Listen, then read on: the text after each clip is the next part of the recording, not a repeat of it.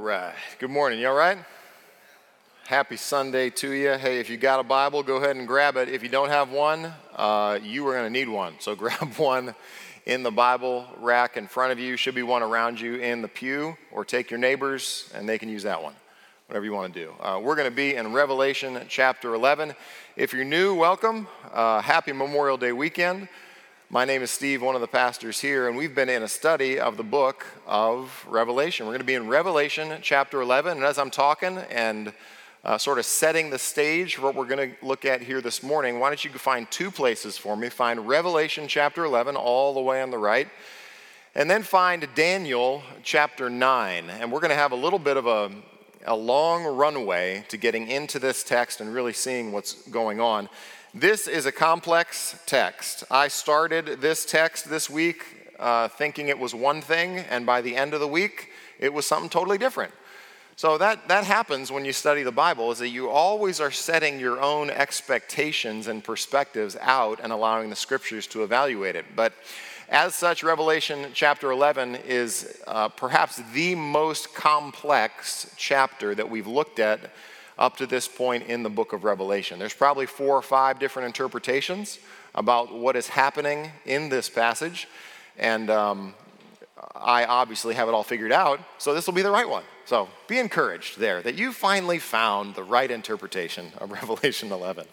No, this is one that you come at and look at with some fear and trepidation. You always are approaching the scriptures with a sense of humility to understand, God, what are you saying here in this passage? You remember when we started this study, Revelation chapter 1 said, "Blessed is he who reads and obeys this book." So we want to be a people that is characterized by taking the truth of God's word, applying it to our lives, and living in light of the truth of God's word in such a way that we understand it and it gets into the marrow of our lives. So let me tell you where we've been up to this point. We've moved from the church age to the glory of heaven in the one who's seated on the throne and the Lamb in Revelation chapters 4 and chapter 5. We've looked at the opening of the seals as the Lamb began to open the seals and move forward God's purposes. We got to seal number 7, which opened up the 7 trumpets, and now we're in the interlude. And between the 6th and 7th seal, you have an interlude. You have a moment where you can catch your breath, and all of heaven goes quiet for a minute, and then the trumpet judgment starts. Well, we're again in between trumpet number 6 and trumpet number 7. Trumpet number 7 will sound next week, but before we get there, we're going to look at Revelation chapter 11 from verse 1 down to about verse 14. Did you find it there? Let me tell you why this is an important text for a couple reasons that you'll see as we get into and work our way through this passage. But what I want to leave you with by the end of our time is really one major idea.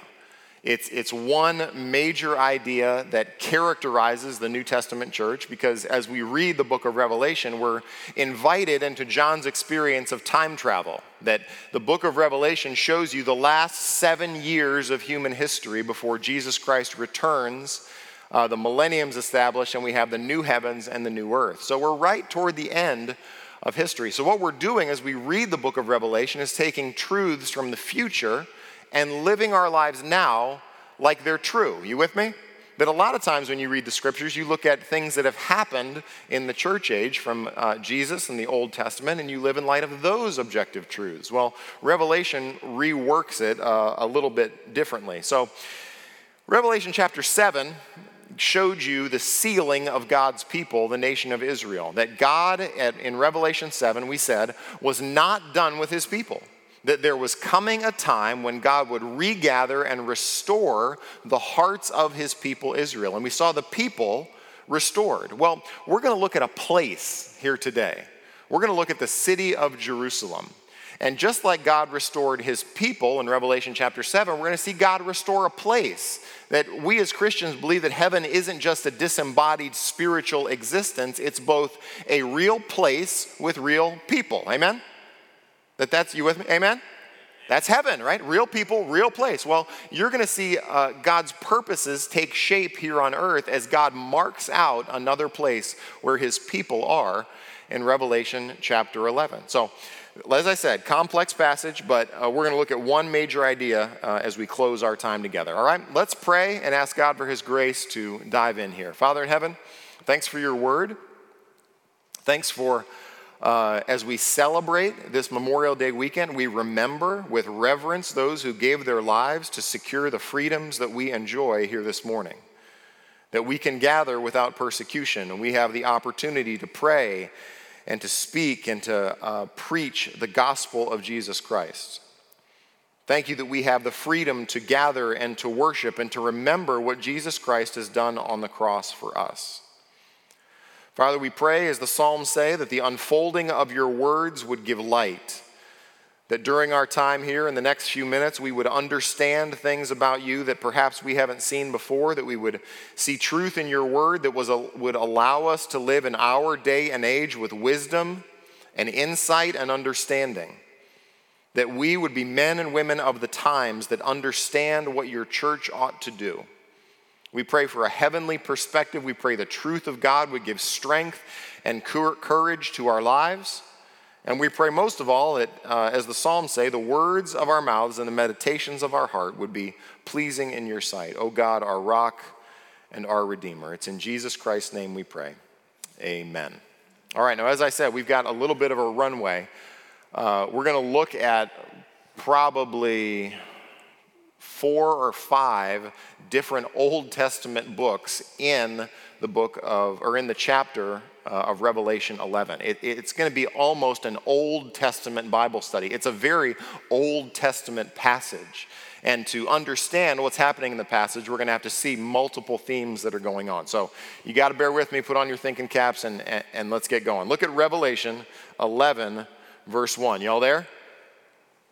All right, Revelation 11, verse 1. Then I was given a measuring rod, like a staff. Now, 10 and 11 in Revelation, John is invited into his visionary experience. You remember that our chapter closed in Revelation 10 last week with John taking a small scroll and eating it, right? And in his mouth it was sweet, and in his stomach it was bitter. And he was told, look at just the end of chapter 10 there. You see what it says? That I was told, you must again prophesy about many peoples, nations, languages, and kings. And you're going to see reference in this chapter to peoples, languages, nations, and the remaining chapter we'll talk about kings. That'll be next week. But you're going to see John's prophecy go forward as John describes his experience of this vision as well. So last week he's given a little bitty scroll to eat, makes his stomach bitter.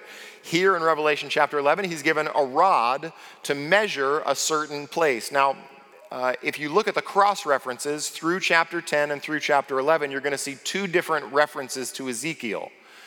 Now, you've probably thought to yourself, gosh, I've been spending so much time in Ezekiel this week. I'm glad somebody's finally talking about it.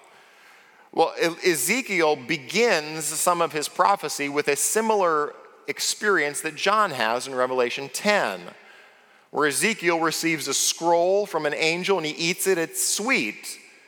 And he's called and told to declare what is written on this scroll, words of lamentation and mourning and woe. Well, later on in Ezekiel's ministry, he's given a rod like John is here. And it's one of the sections in your Bible that's maybe the most tedious portion to read next to, 1 Chronicles or Leviticus, where all good Bible reading plans go to die. That it's this period in Ezekiel 40 to 48 that's so particular. It's like, when we were examining this building, we had an architect come in, and the architect walked around the building with a 3D scanner.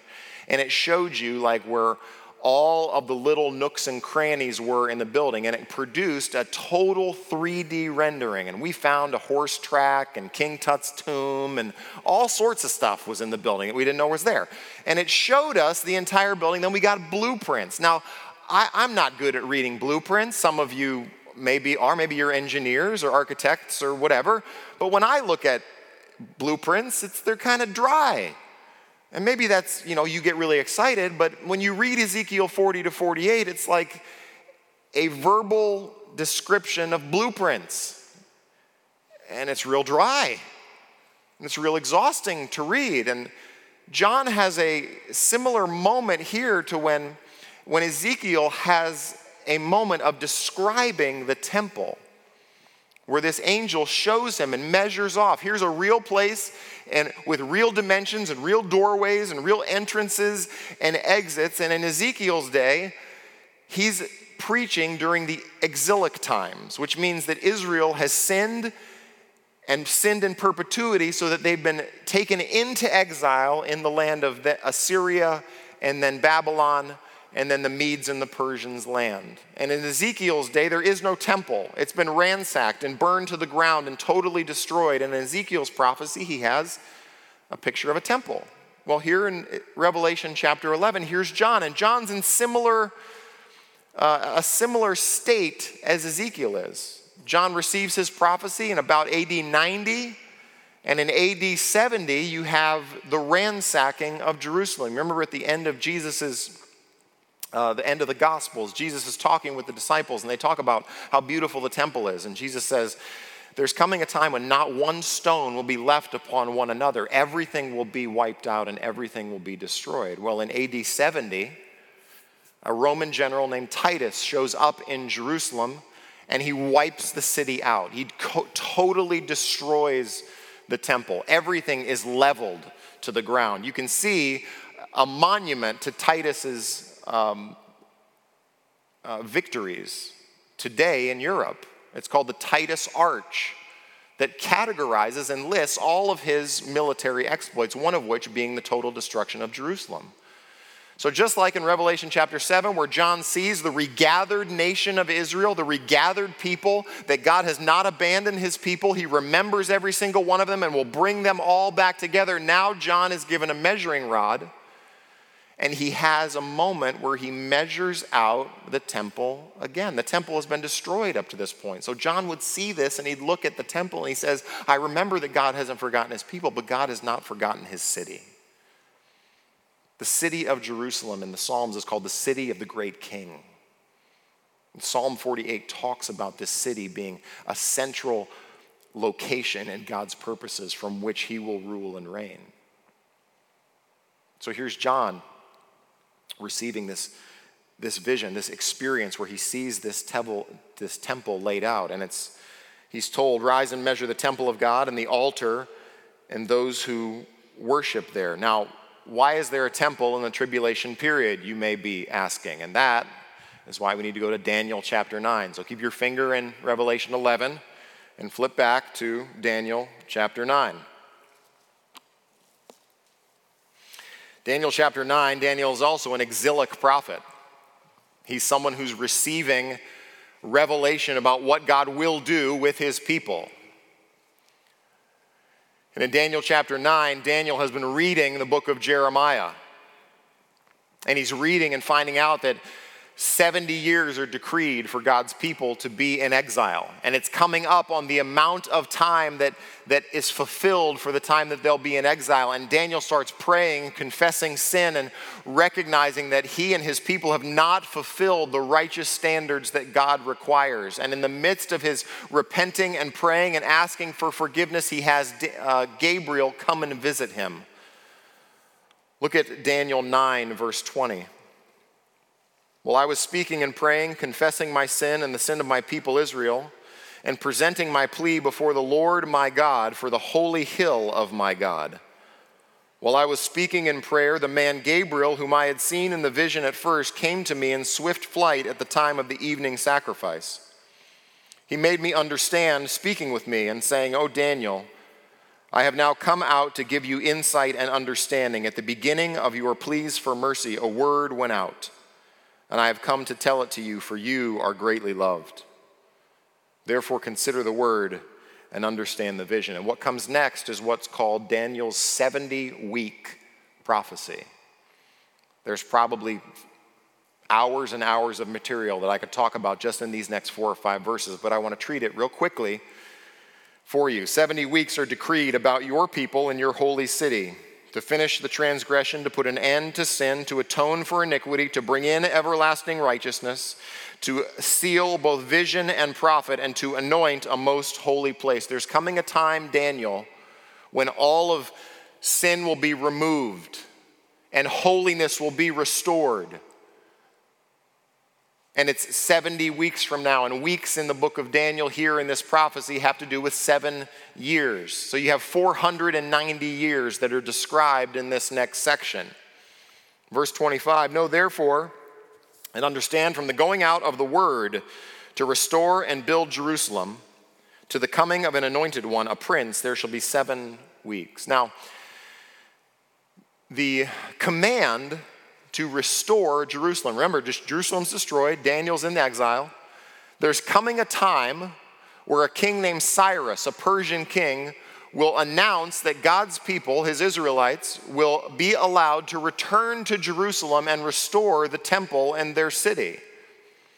And that's written in the book of Ezra. Ezra is allowed to return to the city, and Ezra comes back and he reestablishes the altar. And then 2 individuals follow Ezra, a man named Zerubbabel and a man named Joshua, a governor and a high priest. And they return to the land, and God's people now begin to flow from exile and flow from the lands where they've been dispersed, and they return back to the land of Israel. And they begin to set up the temple. That's the book of Ezra. Ezra gets ready to set up the altar and set up the temple. And then during Ezra's day, the people get discouraged, which I'll get to in a minute. Look at what he goes on to say here. Then for 62 weeks it shall be built again. That's the rebuilding of the temple of Ezra, which extends into Jesus' day that Herod makes more beautiful in his day. Verse 26, and after 62 weeks an anointed one shall be cut off and shall have nothing. This is the coming of Jesus Christ. And people of the prince who is to come shall destroy the city and the sanctuary. That's AD 70, and the coming of the Roman general. Its end shall come with a flood, and to the end there shall be war. Desolations are decreed. And from AD 70 and forward, the nation of Israel still has no temple. Though they have land, they have no temple because they cannot rebuild the temple. Do you know why? The temple cannot be restored because at this moment, for the last 1,100 years, an Islamic holy site called the Dome of the Rock exists on the very place where the temple is to be built. Now, watch what Daniel goes on to say. And he, the prince, in context, the people of the prince, the Romans, will come and destroy the city of Jerusalem, destroy the temple, burn everything to the ground, but he shall make a strong covenant with many for 1 week. It's the final week in Daniel's prophecy, the final 7 years of Daniel's prophecy, which shows up in the book of Revelation. I'll show you that in a minute. For half the week he shall put an end to sacrifice and offering. Where do you have sacrifice and offering as an Israelite? You have it in the temple. And on the wing of abomination shall come one who makes desolate until the decreed end is poured out on the desolator. There's coming a time when this individual who sets up his kingdom will put himself in the temple of God. Here, this is what Jesus talks about. Turn to your right to Matthew 24. In the world's longest introduction to the text that we're going to look at. Matthew 24. Look at verse 15. Here's what Jesus says. Matthew 24, verse 15. You see the abomination of desolation? The heading in your Bible? So when you see the abomination of desolation spoken of by the prophet who? Daniel. Standing in the holy place, let the reader understand, and let those who are in Judea flee to the mountains. We're waiting for there to be a temple. Let me show you this one more place. Turn to your right to 2 Thessalonians chapter 2.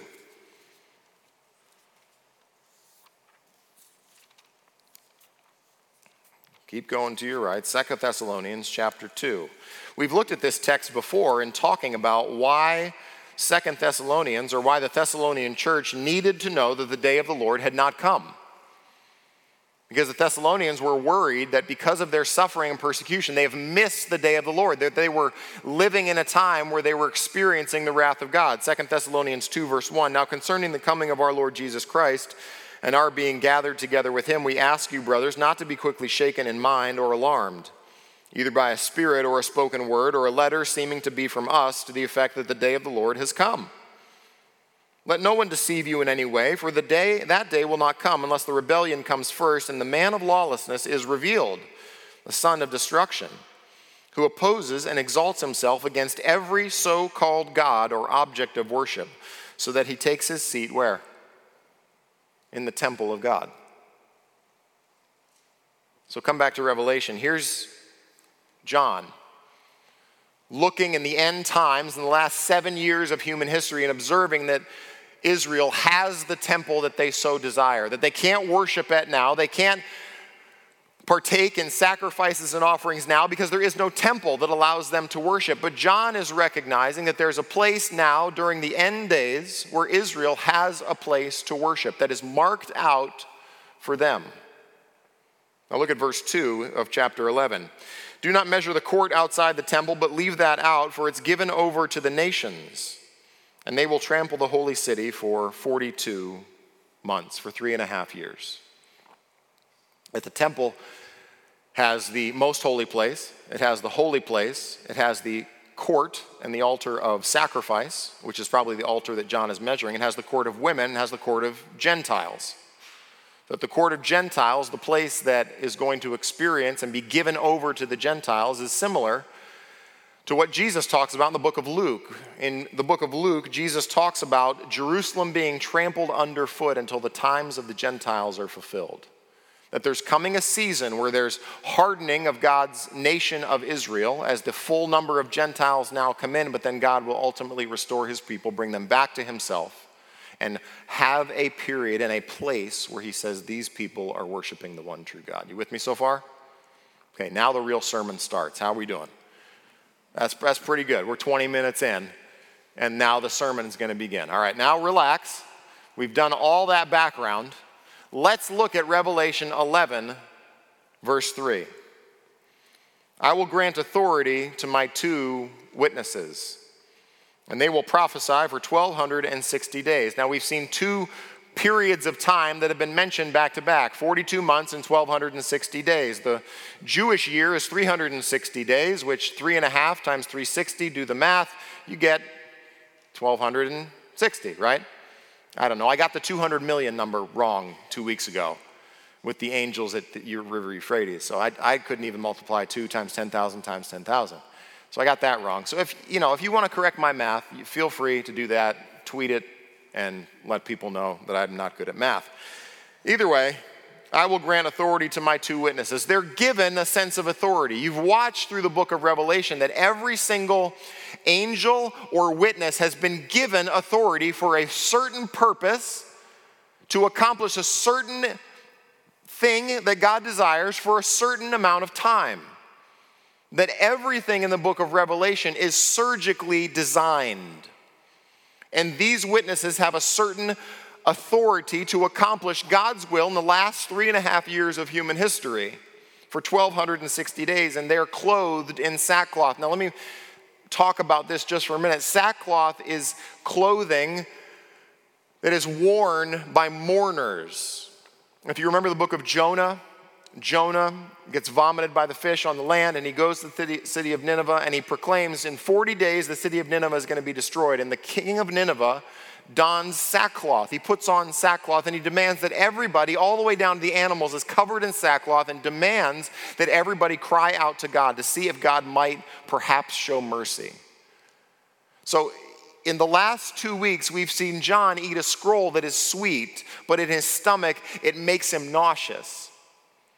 And now here are 2 witnesses that are clothed not in splendor, but in sadness and in grief and in mourning. It's as if God's witnesses in this time and place look out at the world and they're grieved to the center of their being at what they see.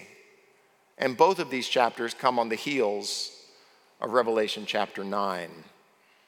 where everybody refuses to repent, to refuse to stop worshiping the works of their hands, the worship of demons, to continue in their murder and their theft and their sorceries. And it's as if God's people at this time, they feel the weight in the pit of their stomach that judgment is coming. Because as you move forward in the book of Revelation, it's been hard up to this point. It's devastating here on out.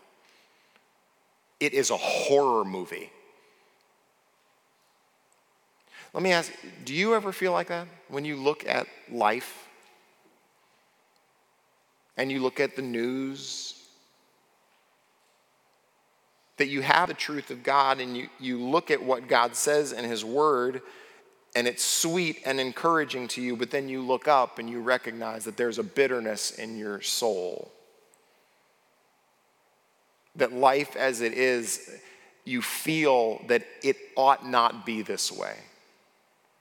Now these two witnesses are clothed in the garments of mourning. And what you're going to see as John describes them is they're going to be from three distinct periods of Israel's history.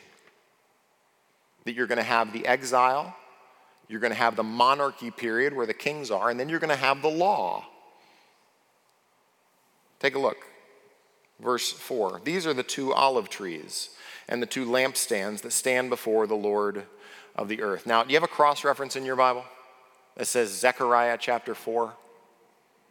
You see that? It's Zechariah 4 is a vision that Zechariah receives. Now, Zechariah prophesies at the same time that Haggai does. So when Ezra comes back to rebuild the temple, he rebuilds the altar.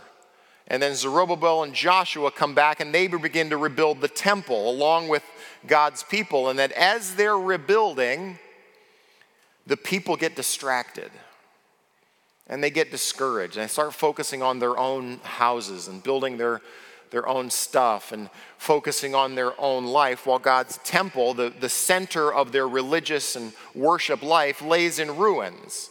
And what God does is send Haggai and Zechariah, who are two prophets, to come and remind the people and tell them, hey, let's complete the work that we were meant to do. And in Zechariah chapter 4, Zechariah is given a vision of two trees and lampstands. And these two trees are called the sons of new oil that stand before the Lord of all the earth, which is what John says here in Revelation 11:4.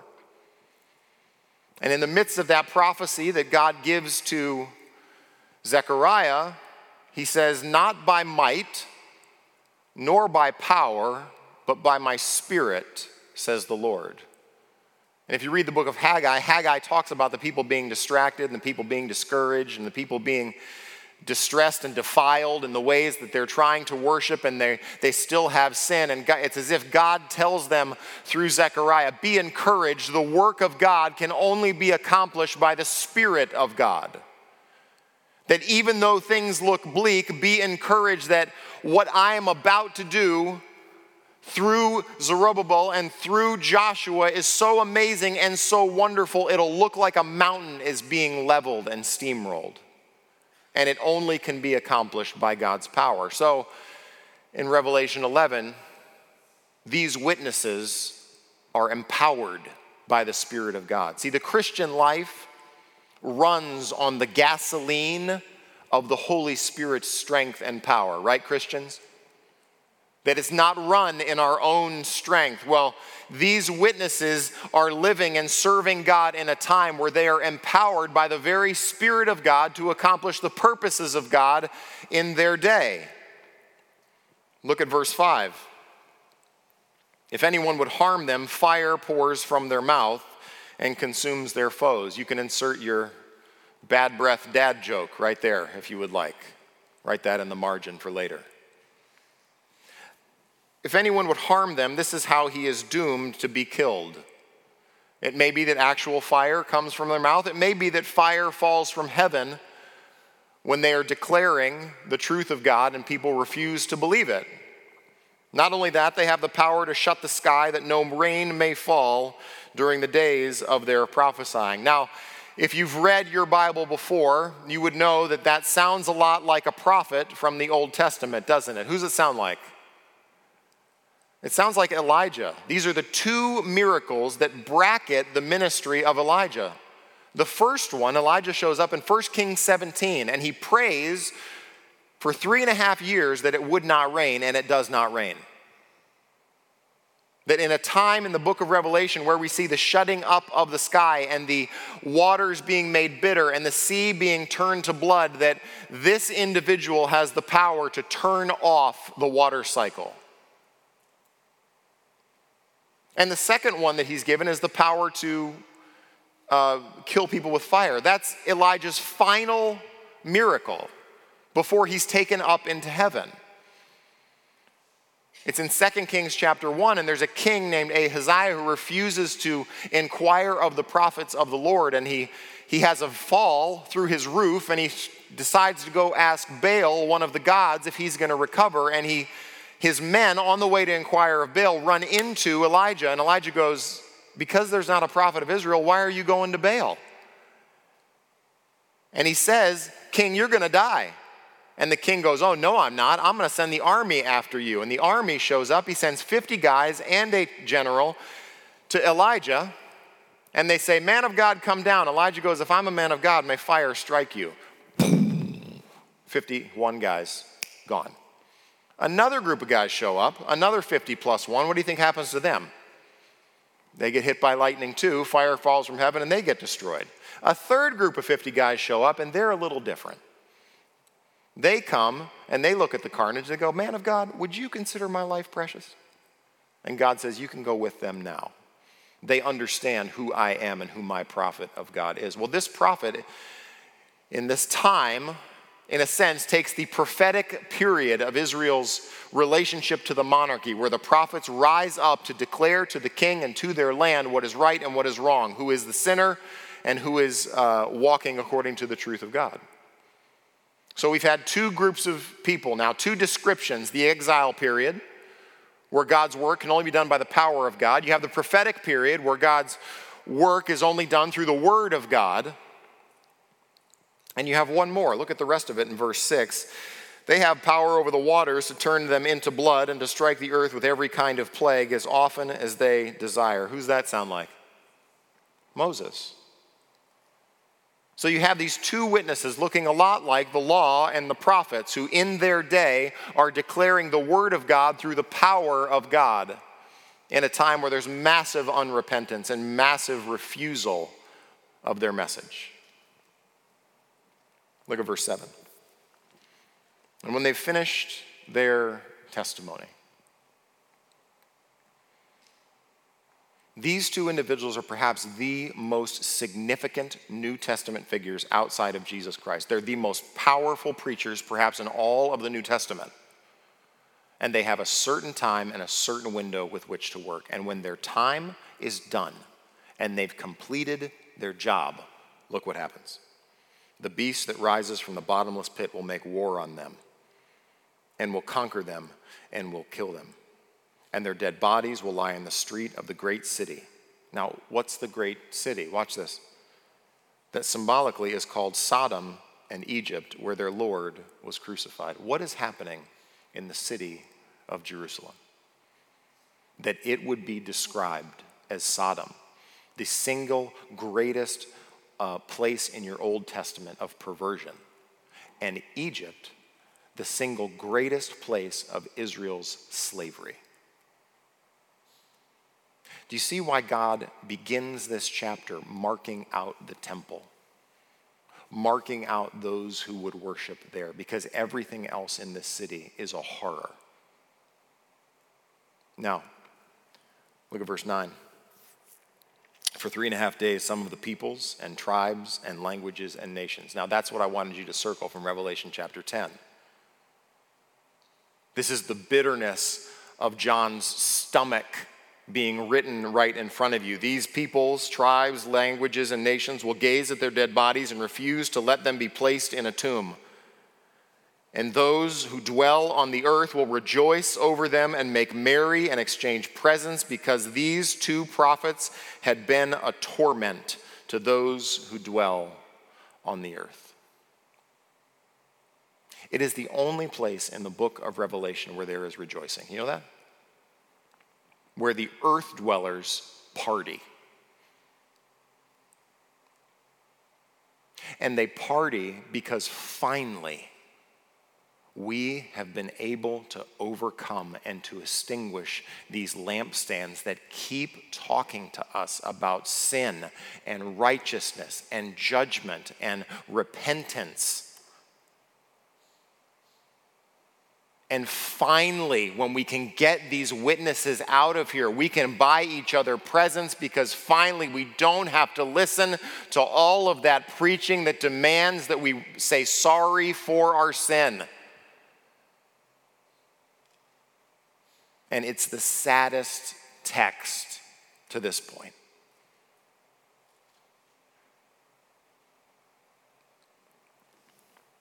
Verse 11. But after the 3.5 days, a breath of life from God entered them, and they stood up on their feet, and great fear fell on those who saw them. Isn't that amazing? That for 3.5 days, everybody's going to be able to see their dead bodies. Nobody's going to bury them. And then in the greatest miracle of the New Testament, the conquering of death, they will come to life and they will experience resurrection. Do you believe that? Let me, just as an aside, you can't understand the law and the prophets without the resurrection, right? That the Bible holds together not on obedience to God's commands per se. The Bible holds together because there has been one who has been incarnated as the perfect God-man to live according to all of God's righteous standards, to perfectly fulfill the law and prophets, and then die, get buried, and rise again 3 days later. Does this theme sound at all familiar?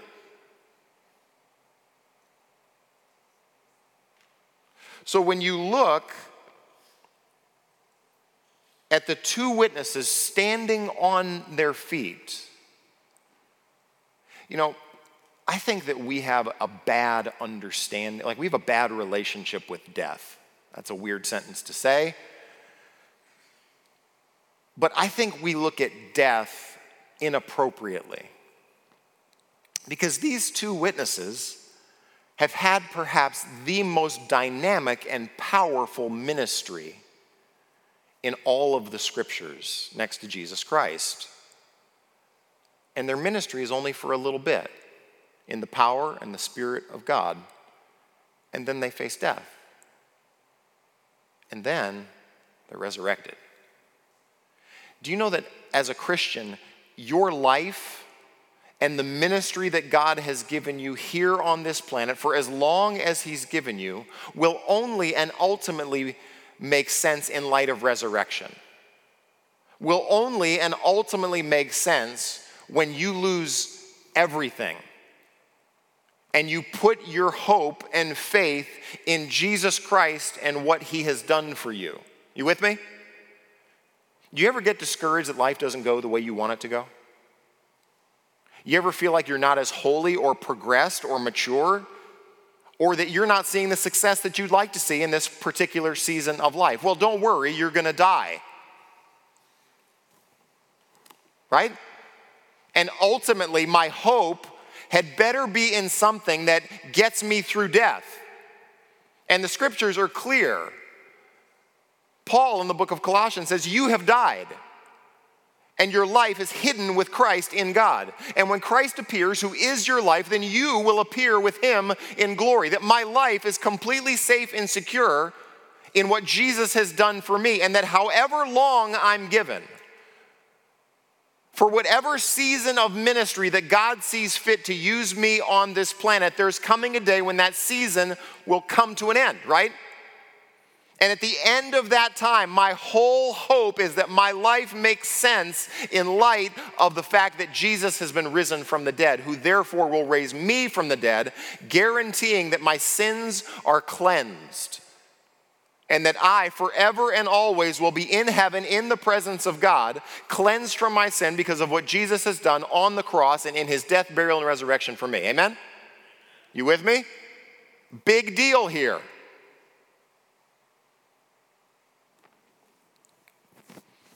They heard a loud voice from heaven saying to them, "Come up here." And they went up to heaven in a cloud, and their enemies watched them. At that hour there was a great earthquake, and a tenth of the city fell. 7,000 people were killed in the earthquake, and the rest were terrified and gave glory to the God of heaven. Now, commentators go both ways. Is that a testimony of we believe in these witnesses, or is that a recognition, though perpetual hardness of heart? I lean towards the first one. Giving glory to God of heaven is consistent in the book of Revelation for being something that angels recognize God for who he is. They see God rightly. They say those people, those witnesses are of God. Verse 14, the second woe has passed. Behold, the third woe is soon to come. So what do you do with this? How do we apply Revelation 11? For the church, we recognize something, don't we? We recognize that the calling to be a witness is something that echoes through the pages of the New Testament, isn't it? That from the beginning of the church in Acts chapter 1, the disciples come to Jesus and they say, "Is now the time that you're going to restore the kingdom to Israel?" And Jesus says, "Not for you to know the times and the seasons set by the Father's own authority, but you will be my witnesses in Jerusalem, Judea, Samaria, to the ends of the earth." Why has God left us here, church? Did God leave us here to go on vacation and make a lot of money and get lots of degrees and be real smart and do CrossFit? Is that why we're here? Like consistently through the pages of the New Testament, as these individuals who saw the risen Christ now go forward in their ministry, they begin to declare, "This man, God rose from the dead, and of that we are witnesses," Peter says. That the tuning fork that creates the reverberations that goes forward is the resurrection of Jesus Christ. And of that, we are witnesses. Why are we here? Because we had somebody who told us the good news. That our sins could be forgiven. That we could be made right with God. That the areas of our life and heart that we regret, that we have sorrow over, that we wouldn't want published online, can be forgiven. That we can be restored to right relationship, that we can know intimacy of a relationship with our Heavenly Father because Jesus, the way, the truth, and the life, died, was buried, and rose again. That's the essential message of the Christian church, that there's somebody who has beaten death, that our hope is in resurrection. That's why we have an Easter. That's why we talk about the same thing every Easter, that Jesus is risen from the dead. Why are we here? We are here to proclaim that singular message, that when I parent, I want my kids to know that their sins are forgiven in Jesus' name because he rose from the dead. How many people in here had somebody share the truth of God with you? 4. Now come on, keep raising your hands like you've been to church. There you go. See, you had relationships with people who talked to you about the fact that your sins could be forgiven and that you could be made right with God and you could know the creator of heaven and earth, the sea and the dry land. You could know this Jesus Christ and have a personal relationship with him. That's the testimony of the church. The testimony of the church is not that we are sinless, but that he is perfect and that he rose from the dead to break the power of Satan, sin, and death. And that's our message. That's our testimony. That's why we're witnesses. When we go to work, when we are on our campus, when we talk to our parents, when we have friends, the singular thing that you ought to know is that we are witnesses of who Jesus is and what he has done. Now, if you came in here today and you thought, man, I picked a terrible Sunday to come to church because I don't understand anything this guy's been talking about from Revelation chapter 11 at all. Who's Zechariah and why who would name their kid Zerubbabel?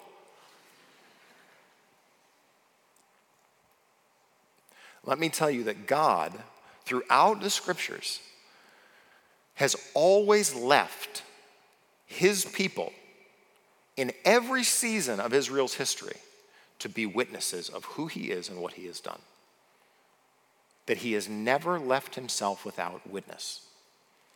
And just as people raised their hand, there was somebody who was a witness in their life, who talked to them about Jesus Christ, who talked to them about forgiveness of sins and repentance and faith and trust and putting their whole hope in the work of what Jesus has done for them. And the challenge I would say to you is don't snuff out the witness. Because the horror of this passage is joy over the fact that they have snuffed out the very message of their salvation. This is why John's stomach turns. This is why the witnesses mourn, because they know that their ministry is just for a season, and they know that their time is coming to an end. And from this point forward, it's a horror movie. The bowl judgments are so devastating and so destructive, and consistently from this point on, there will be no repentance. So it is a sobering thing to be called a witness and to be a witness, and it is a sober thing to snuff out the very thing that would give you life. Father in heaven, this is a sobering text, but we look at it and we remember in our own lives that you sent witnesses to us.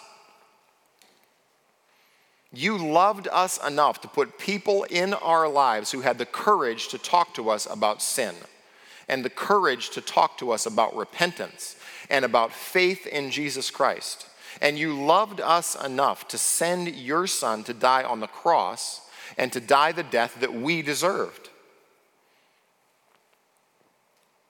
So, Father, we look at this text and we're grieved and saddened at the rebellion and the anger and the hardness of heart. We are sobered by this season that you have called us in Charleston to be witnesses. Would you give us boldness and courage to be the kind of witnesses that you want us to be? Would we be a church that pleases you in our particular commitment to be witnesses of Jesus Christ and his resurrection? Father, may the gospel be rich in our own hearts. Would we give thanks for those in our lives who were witnesses to us? And would you give us perseverance to continue as a church to be a pillar and a foundation of the truth of the gospel witness? Father, make that true of us, and it's in Jesus' name we pray. Amen.